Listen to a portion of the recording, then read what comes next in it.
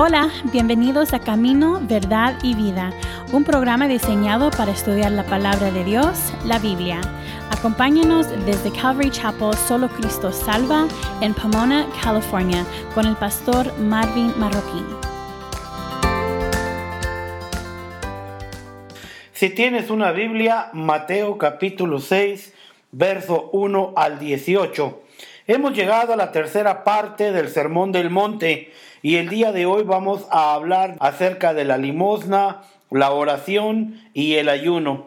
En la primera parte del Sermón del Monte, Jesús, sentándose, enseñó a sus discípulos las bienaventuranzas.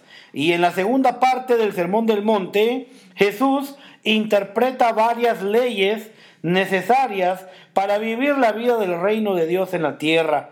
Y no estaba él opuesto a la ley, sino que él estaba opuesto a la interpretación que los escribas y fariseos habían hecho acerca de la ley. Y vamos a ver que Jesús en este caso enfatiza tres prácticas de la vida del reino, y eso es la limosna, la oración y el ayuno. Empecemos hablando de la limosna en Mateo 6, verso 1 al 18.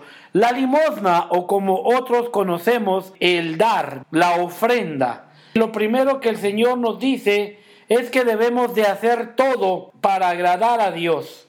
No debemos de hacer nada para agradarnos a nosotros mismos. Y comenzando con el tema de la limosna, veamos primero la advertencia de Jesús en contra de hacer el bien para ser visto por los demás. Y en el verso 1 de Mateo 6 vemos que la Escritura nos dice: guardaos de hacer vuestra justicia delante de los hombres, para ser vistos de ellos. De otra manera no tendréis recompensa de vuestro Padre que está en los cielos. Primer consejo que nos da el Señor Jesús en este lindo sermón del monte, en la tercera enseñanza: guardaos de hacer vuestra justicia delante de los hombres.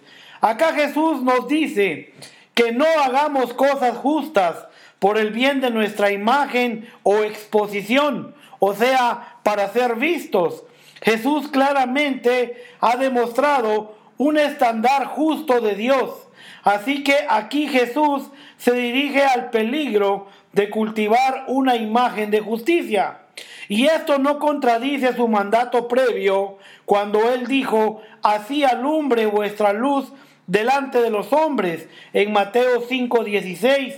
Porque aunque los cristianos deben ser vistos haciendo buenas obras, no deben de hacer buenas obras simplemente para ser vistos. Y el Señor también añadió acá y dijo: de otra manera no tendréis recompensa de vuestro Padre que está en los cielos.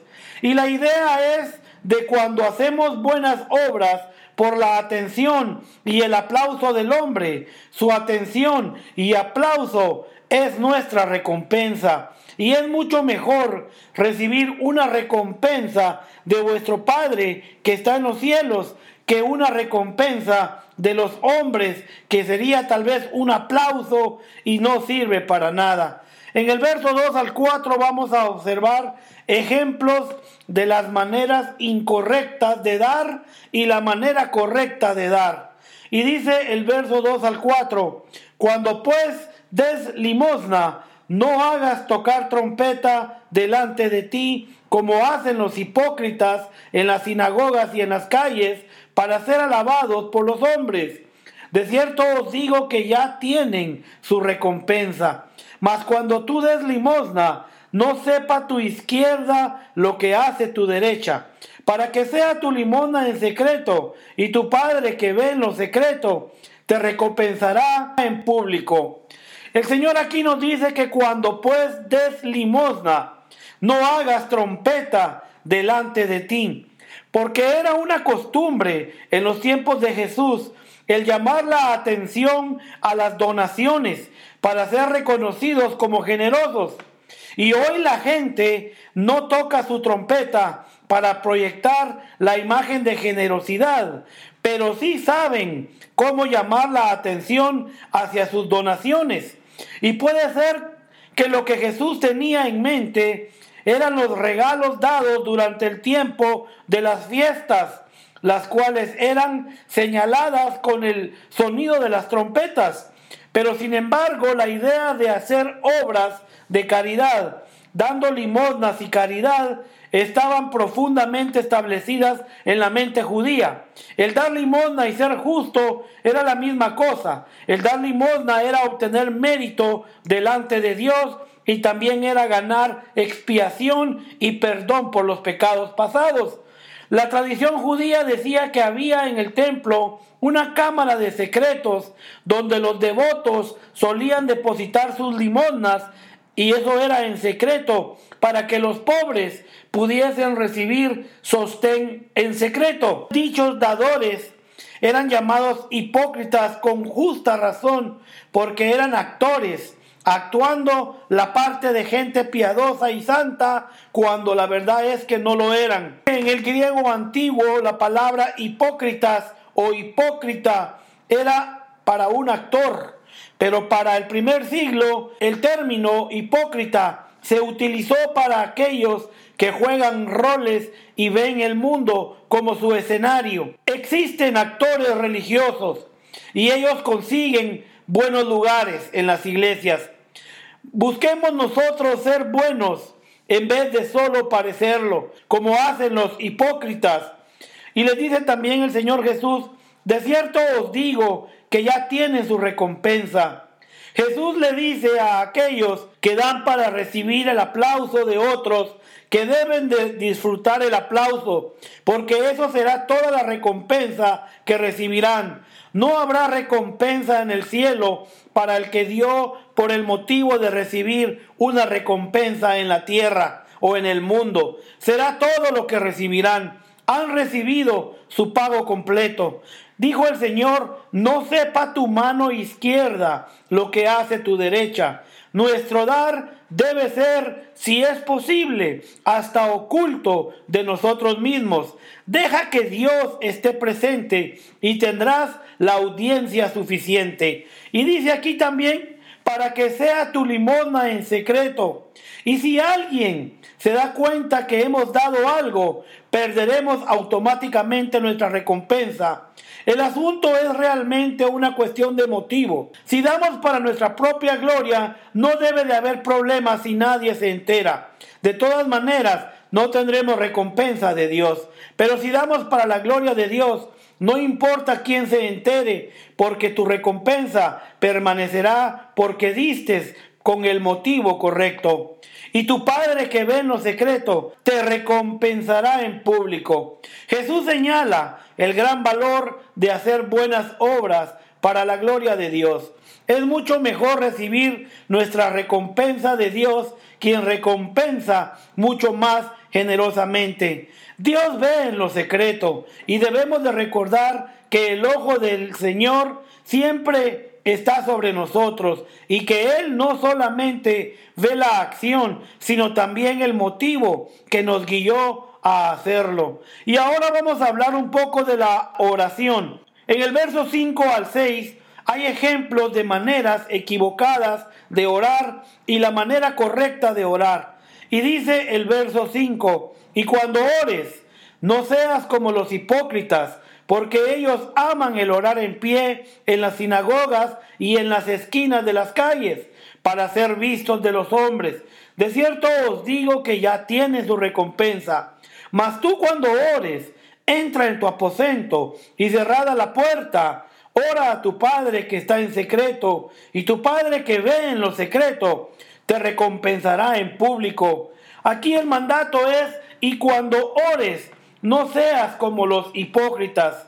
Acá vemos que Jesús asumía que sus discípulos oraban y era importante que no oraran de la misma manera que los hipócritas. La razón por la cual todo esto está escrito es porque dice la Escritura que todos ellos, hablando de los fariseos, aman el orar en pie en las sinagogas y en las esquinas. Y había dos lugares principales en donde el judío de los tiempos de Jesús oraba de manera hipócrita. Oraban en la sinagoga en la hora de la oración pública, o en las esquinas en las horas señaladas a la oración. ¿Y para qué lo hacían? Para ser vistos por los hombres. Estos hipócritas no oraban para ser vistos por Dios, sino para ser vistos por los hombres. Y esta es una falta común en la oración pública de hoy, cuando la gente ora para impresionar al enseñar a otros, en vez de derramar genuinamente sus corazones ante Dios. Y tales oraciones son un insulto para Dios, cuando le decimos palabras a Dios mientras realmente tratamos de impresionar a otros. Usamos meramente a Dios como herramienta para impresionar a los otros. Y por eso el Señor les dice, ya tienen su recompensa. Nuevamente, aquellos que oran para ser vistos por los hombres, ya tienen su recompensa y deben de disfrutarla por completo. Eso es todo lo que recibirán. No hay recompensa en los cielos para dichas oraciones. Y les dice el Señor Jesús a sus discípulos, mas tú cuando ores, entra en tu aposento. Debemos de encontrar a Dios en nuestro aposento, o bien en el lugar secreto, en el closet, o en aquel lugar donde solo tú y Dios se encuentran. Y la idea es de un lugar privado, donde no podemos impresionar a nadie más que solamente a Dios. La palabra específica del griego antiguo para aposento era usada para un almacén donde se guardaban los tesoros. Y esto nos recuerda que hay tesoros esperándonos en nuestro closet de oración. Jesús ciertamente no prohíbe oración pública, pero nuestras oraciones siempre deben de ser dirigidas a Dios y no al hombre. La manera correcta de orar la vemos aquí en el verso 7 al 8, cuando dice la Escritura, y orando, no uséis vanas repeticiones como los gentiles, que piensan que por su palabrería serán oídos. No os hagáis pues semejantes a ellos, porque vuestro Padre sabe de qué cosas tenéis necesidad antes que vosotros le pidáis. Como dice acá, y orando, no uséis vanas repeticiones. La manera correcta de orar no usa vanas repeticiones, el cual solo son palabras sin significado. Todo es de la boca y no hay nada de mente ni de corazón. Los rabíes del tiempo de Jesús creían que cuando hacían su oración larga, la oración era más escuchada. Y una oración judía famosa comenzaba así. Ellos comenzaban diciendo, bendecido, alabado y glorificado, exaltado y honrado, magnificado y elogiado sea el nombre del Santísimo. Esa oración la he escuchado mucho en los días de hoy. La oración requiere más del corazón que de la lengua. La elocuencia de la oración consiste en la simplicidad de la fe. Y cuando intentamos sorprender a Dios, o peor, a la gente, con muchas palabras, negamos que Dios es un Padre amoroso y santo, y deberíamos de seguir el consejo de Eclesiastés capítulo 5, verso 2, cuando nos dice Salomón, Dios está en el cielo y tú sobre la tierra, por tanto, sean pocas tus palabras. Y la oración es medida por el peso y no por la longitud. La Biblia, Nueva Versión Internacional, traduce la frase vanas repeticiones como no hablen solo por hablar, porque hablar solo por hablar tiene el sentido de bla, bla, bla. Vuestro Padre sabe de qué cosas tenéis necesidad antes que vosotros le pidáis. No oramos para decirle a Dios cosas que Él no sabía antes de que nosotros se las dijéramos. Oramos para unirnos y apelar a un Dios amoroso, quien quiere que llevemos cada necesidad y preocupación ante su trono. La oración no está diseñada para informar a Dios, sino para humillar su corazón, para levantar su alma desde la tierra hasta el cielo. Veamos que el Señor Jesús, acá en este sermón, en el verso 9 en adelante, nos da un modelo de oración. Y comienza en el verso 9 diciendo, vosotros pues oraréis así: Padre nuestro que estás en los cielos, santificado sea tu nombre. Venga tu reino, hágase tu voluntad, como en el cielo, así también en la tierra. El pan nuestro de cada día, dánoslo hoy. Y perdónanos nuestras deudas, como también nosotros perdonamos a nuestros deudores. Y no nos metas en tentación, mas líbranos del mal, porque tuyo es el reino, y el poder, y la gloria, por todos los siglos. Amén. El Padre Nuestro es un modelo para nuestras oraciones. Si tú te das cuenta, este Padre Nuestro empieza con adoración a Dios en el verso 9 y reconoce sujeción a su voluntad en el verso 10. Ahora en el verso 11 hasta el verso 13 dirige las peticiones y termina en el verso 13 con una atribución de alabanza. Cuando decimos Padre nuestro que estás en los cielos, esa es la manera correcta de orar. Viene a Dios como nuestro Padre que está en los cielos. Reconoce de la manera correcta a quien oramos, viniendo con un título privilegiado que demuestra la relación privilegiada que tenemos con Dios. Porque era muy inusual para los judíos de ese tiempo el llamar a Dios Padre, porque era considerado demasiado íntimo. Y es verdad que Dios es el poderoso soberano del universo, que Él creó, gobierna y juzgará todas las cosas. Pero también es verdad que Él es nuestro Padre, pero es nuestro Padre que está en los cielos. Y cuando decimos en los cielos, recordamos la gloria y santidad de Dios. Él es nuestro Padre, pero nuestro Padre en los cielos. Y esta es una oración enfocada en comunión. Jesús dijo Padre nuestro y no mi Padre. Toda la oración es social. El pronombre singular está ausente. El hombre entra a la presencia del Padre y ora como parte de una gran familia. También dice aquí en esta oración modelo: santificado sea tu nombre, venga tu reino, hágase tu voluntad, como en el cielo, así también en la tierra. Y la manera correcta de orar tiene una pasión por la gloria y la agenda de Dios. Su nombre, su reino y su voluntad deben de ser prioritarios.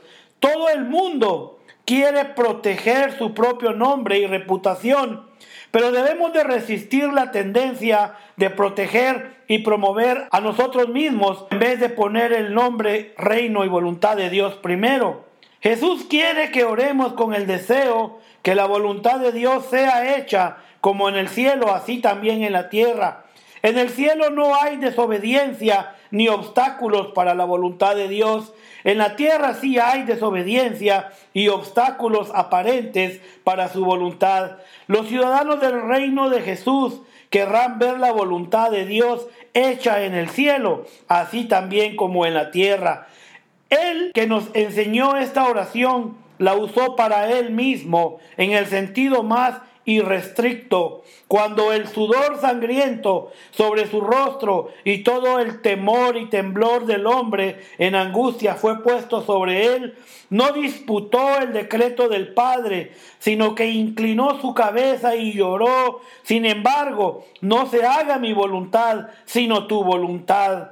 El hombre puede decir hágase tu voluntad de diferentes maneras y humores. Puede decirlo con fatalismo y resentimiento: tú harás tu voluntad y no hay nada que yo pueda hacer al respecto. Tu voluntad gana, pero no me gusta. O puede decirlo con un corazón lleno de amor y perfecto y confianza, como dice acá en esta oración: hágase tu voluntad, porque sé que es lo mejor. Cámbiame en donde no conozca o acepte tu voluntad. Uno puede preguntarse correctamente por qué Dios quiere que oremos que su voluntad se haga, como si Él no pudiera lograrlo por sí mismo. Dios es más que capaz de hacer su voluntad sin nuestras oraciones o cooperaciones. Sin embargo, nos invita a la participación de nuestras oraciones, nuestros corazones y acciones para ver su voluntad hecha como en el cielo, así también en la tierra. Y luego continúa esta oración diciendo: el pan nuestro de cada día, dánoslo hoy. Y perdónanos nuestras deudas, como también nosotros perdonamos a nuestros deudores. Y no nos metas en tentación, mas líbranos del mal. La manera correcta de orar traerá libremente las propias necesidades a Dios. Y esto incluirá las necesidades de provisión diarias, perdón y fuerza cuando se enfrenta a la tentación. Cuando Jesús hablaba de pan, se refería a pan real, en el sentido de provisión diaria. A Dios sí le importan nuestras cosas diarias y deberíamos orar por ellas. La oración es para nuestras necesidades, no para nuestras codicias. Es para un día a la vez reflejar el estilo de vida precaria de muchos trabajadores del primer siglo, quienes eran pagados un día a la vez y para quienes una enfermedad de unos días podía significar una tragedia. El pecado es representado aquí como una forma de deuda, y nuestros pecados son muchos, son llamados deudas. Dios hizo al hombre para que pueda vivir por su gloria y le dio una ley por la cual caminar, y si hace algo que no intente glorificar a Dios, se hace un contrato de deuda en contra de la justicia divina. Tentación literalmente significa una prueba, no siempre es una solicitud a hacer algo malo. Dios nos ha prometido mantenernos fuera de cualquier prueba que sea más grande de lo que podamos soportar, como lo dijo Pablo en 1 Corintios 10, verso 13. Dios no nos tienta. El hombre es el que hace el mal, de acuerdo a Santiago 1:13. Pero Dios sí permite que sus hijos pasen por períodos de pruebas. Pero discípulos conscientes de sus debilidades no deberían de desear dichas pruebas y deberían de orar para no ser expuestos a dichas situaciones donde saben que son vulnerables. Por eso la tentación es algo por lo que debemos de pedirle a Dios que nos libre de ella. El hombre que ora: no nos metas en tentación, y después va hacia la tentación, es un mentiroso delante de Dios. No nos metas en tentación es una blasfemia vergonzosa cuando viene de los labios del hombre que recurre a los centros de distracción cuyo tono moral siempre es malo. Si oramos genuinamente: no nos metas en tentación, debe de ser vivido en muchas maneras, y esto significará que nunca nos gloriaremos en nuestra propia fuerza, nunca desearemos pruebas, nunca vamos a caer en tentación y nunca guiaremos a otros a la tentación. Y luego concluye diciendo acá esta oración modelo: porque tuyo es el reino y el poder y la gloria por todos los siglos. Amén. La manera correcta de orar siempre alaba a Dios y le da el crédito del reino y el poder y la gloria que solamente pertenecen a Dios. Pero también en esta oración y en esta sección se nos escribe la importancia del perdón, acá en el verso 14 al 15, y luego dice aquí el Señor Jesús: porque si perdonáis a los hombres sus ofensas, os perdonará también a vosotros vuestro Padre Celestial. Mas si no perdonáis a los hombres sus ofensas, tampoco vuestro Padre os perdonará vuestras ofensas. Si perdonáis a los hombres sus ofensas, os perdonará también a vosotros vuestro Padre Celestial. Y el perdón es requerido para aquellos que han sido perdonados. No se nos da el lujo de aferrarnos a la amargura que sentimos hacia otra gente. Nótese que el único punto que el Señor enfatiza en la oración es la necesidad de perdonarse unos a otros. El perdón del Padre depende del perdón entre los miembros de la familia de Dios. Y este es el perdón que afecta a la comunión de la familia de Dios, no el perdón que conduce a la salvación.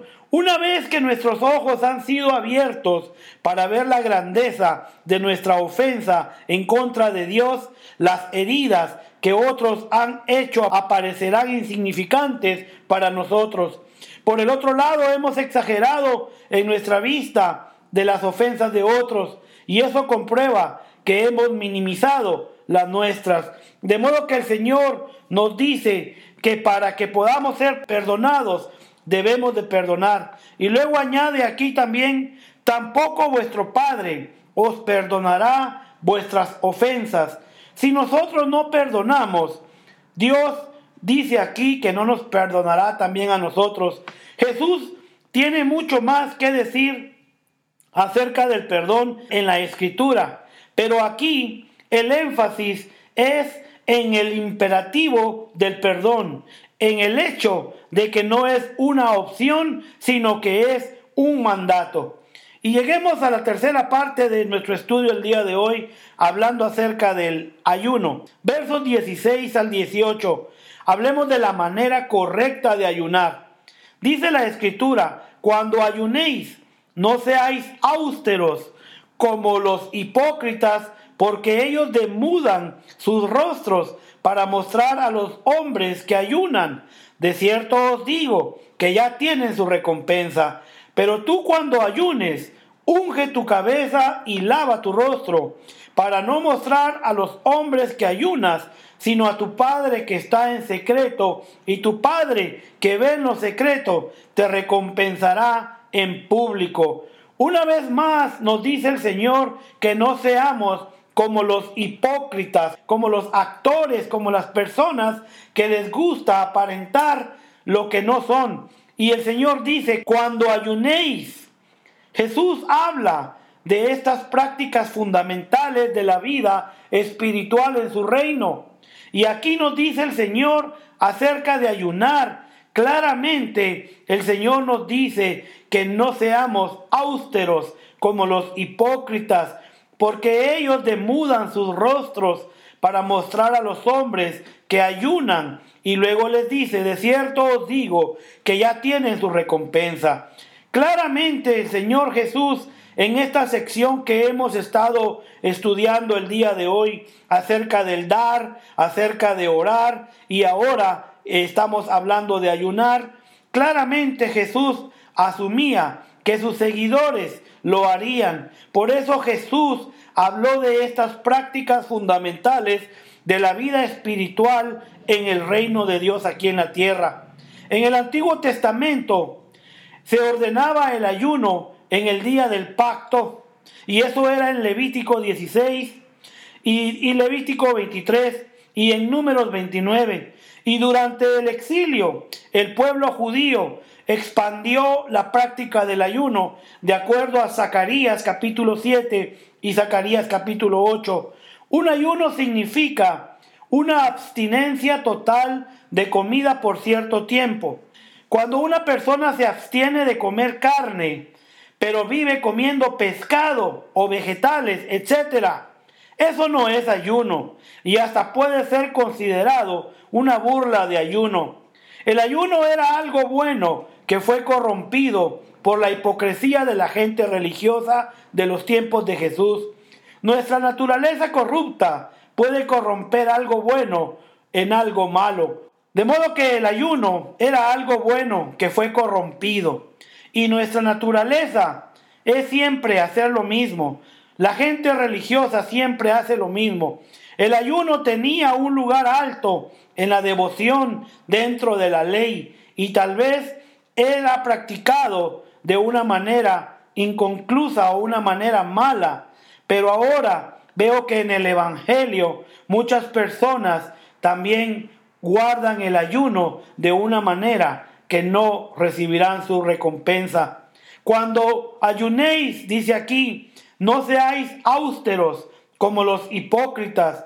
Los escribas y fariseos hipócritas querían asegurarse de que todos supieran que estaban ayunando. Así que ellos eran austeros y demudaban sus rostros para que su agonía de ayuno fuera vista por todos. De la misma manera, mucha gente el día de hoy suelen decir: acabo de salir de un ayuno de 21 días y ya perdieron su recompensa. Muchas personas demudan sus rostros como los fariseos, que querían que todo el mundo supieran que ellos estaban ayunando, por lo que no se lavaban ni se recortaban el pelo, y a veces se ponían hasta cenizas en la cabeza, haciendo como que estaban ayunando. Típicamente los fariseos ayunaban 2 veces a la semana, de acuerdo a Lucas 18:12. 2 veces a la semana en práctica farisea, y eso era el jueves y el lunes, el día del ascenso y descenso de Moisés en el Sinaí.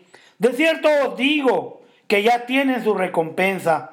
Cuando los hipócritas reciben la admiración por estos esfuerzos espirituales, reciben toda la recompensa que podrían tener. Y por eso les dice el Señor Jesús: cuando ayunes, unge tu cabeza y lava tu rostro, para no mostrar a los hombres que ayunas. En contraste a los fariseos, Jesús nos dice que demos el cuidado a nuestro cuerpo como siempre y hagamos del ayuno algo secreto ante Dios. Hemos estudiado 3 principios espirituales que no son carnales en cuanto a la práctica de la vida del reino de Dios aquí en la tierra, en cuanto a dar, a orar y a ayunar, pero no como los hipócritas que quieren ser vistos por los hombres. Eso es nuestro mensaje el día de hoy, que debemos dar, orar y ayunar, pero no para ser vistos por los hombres.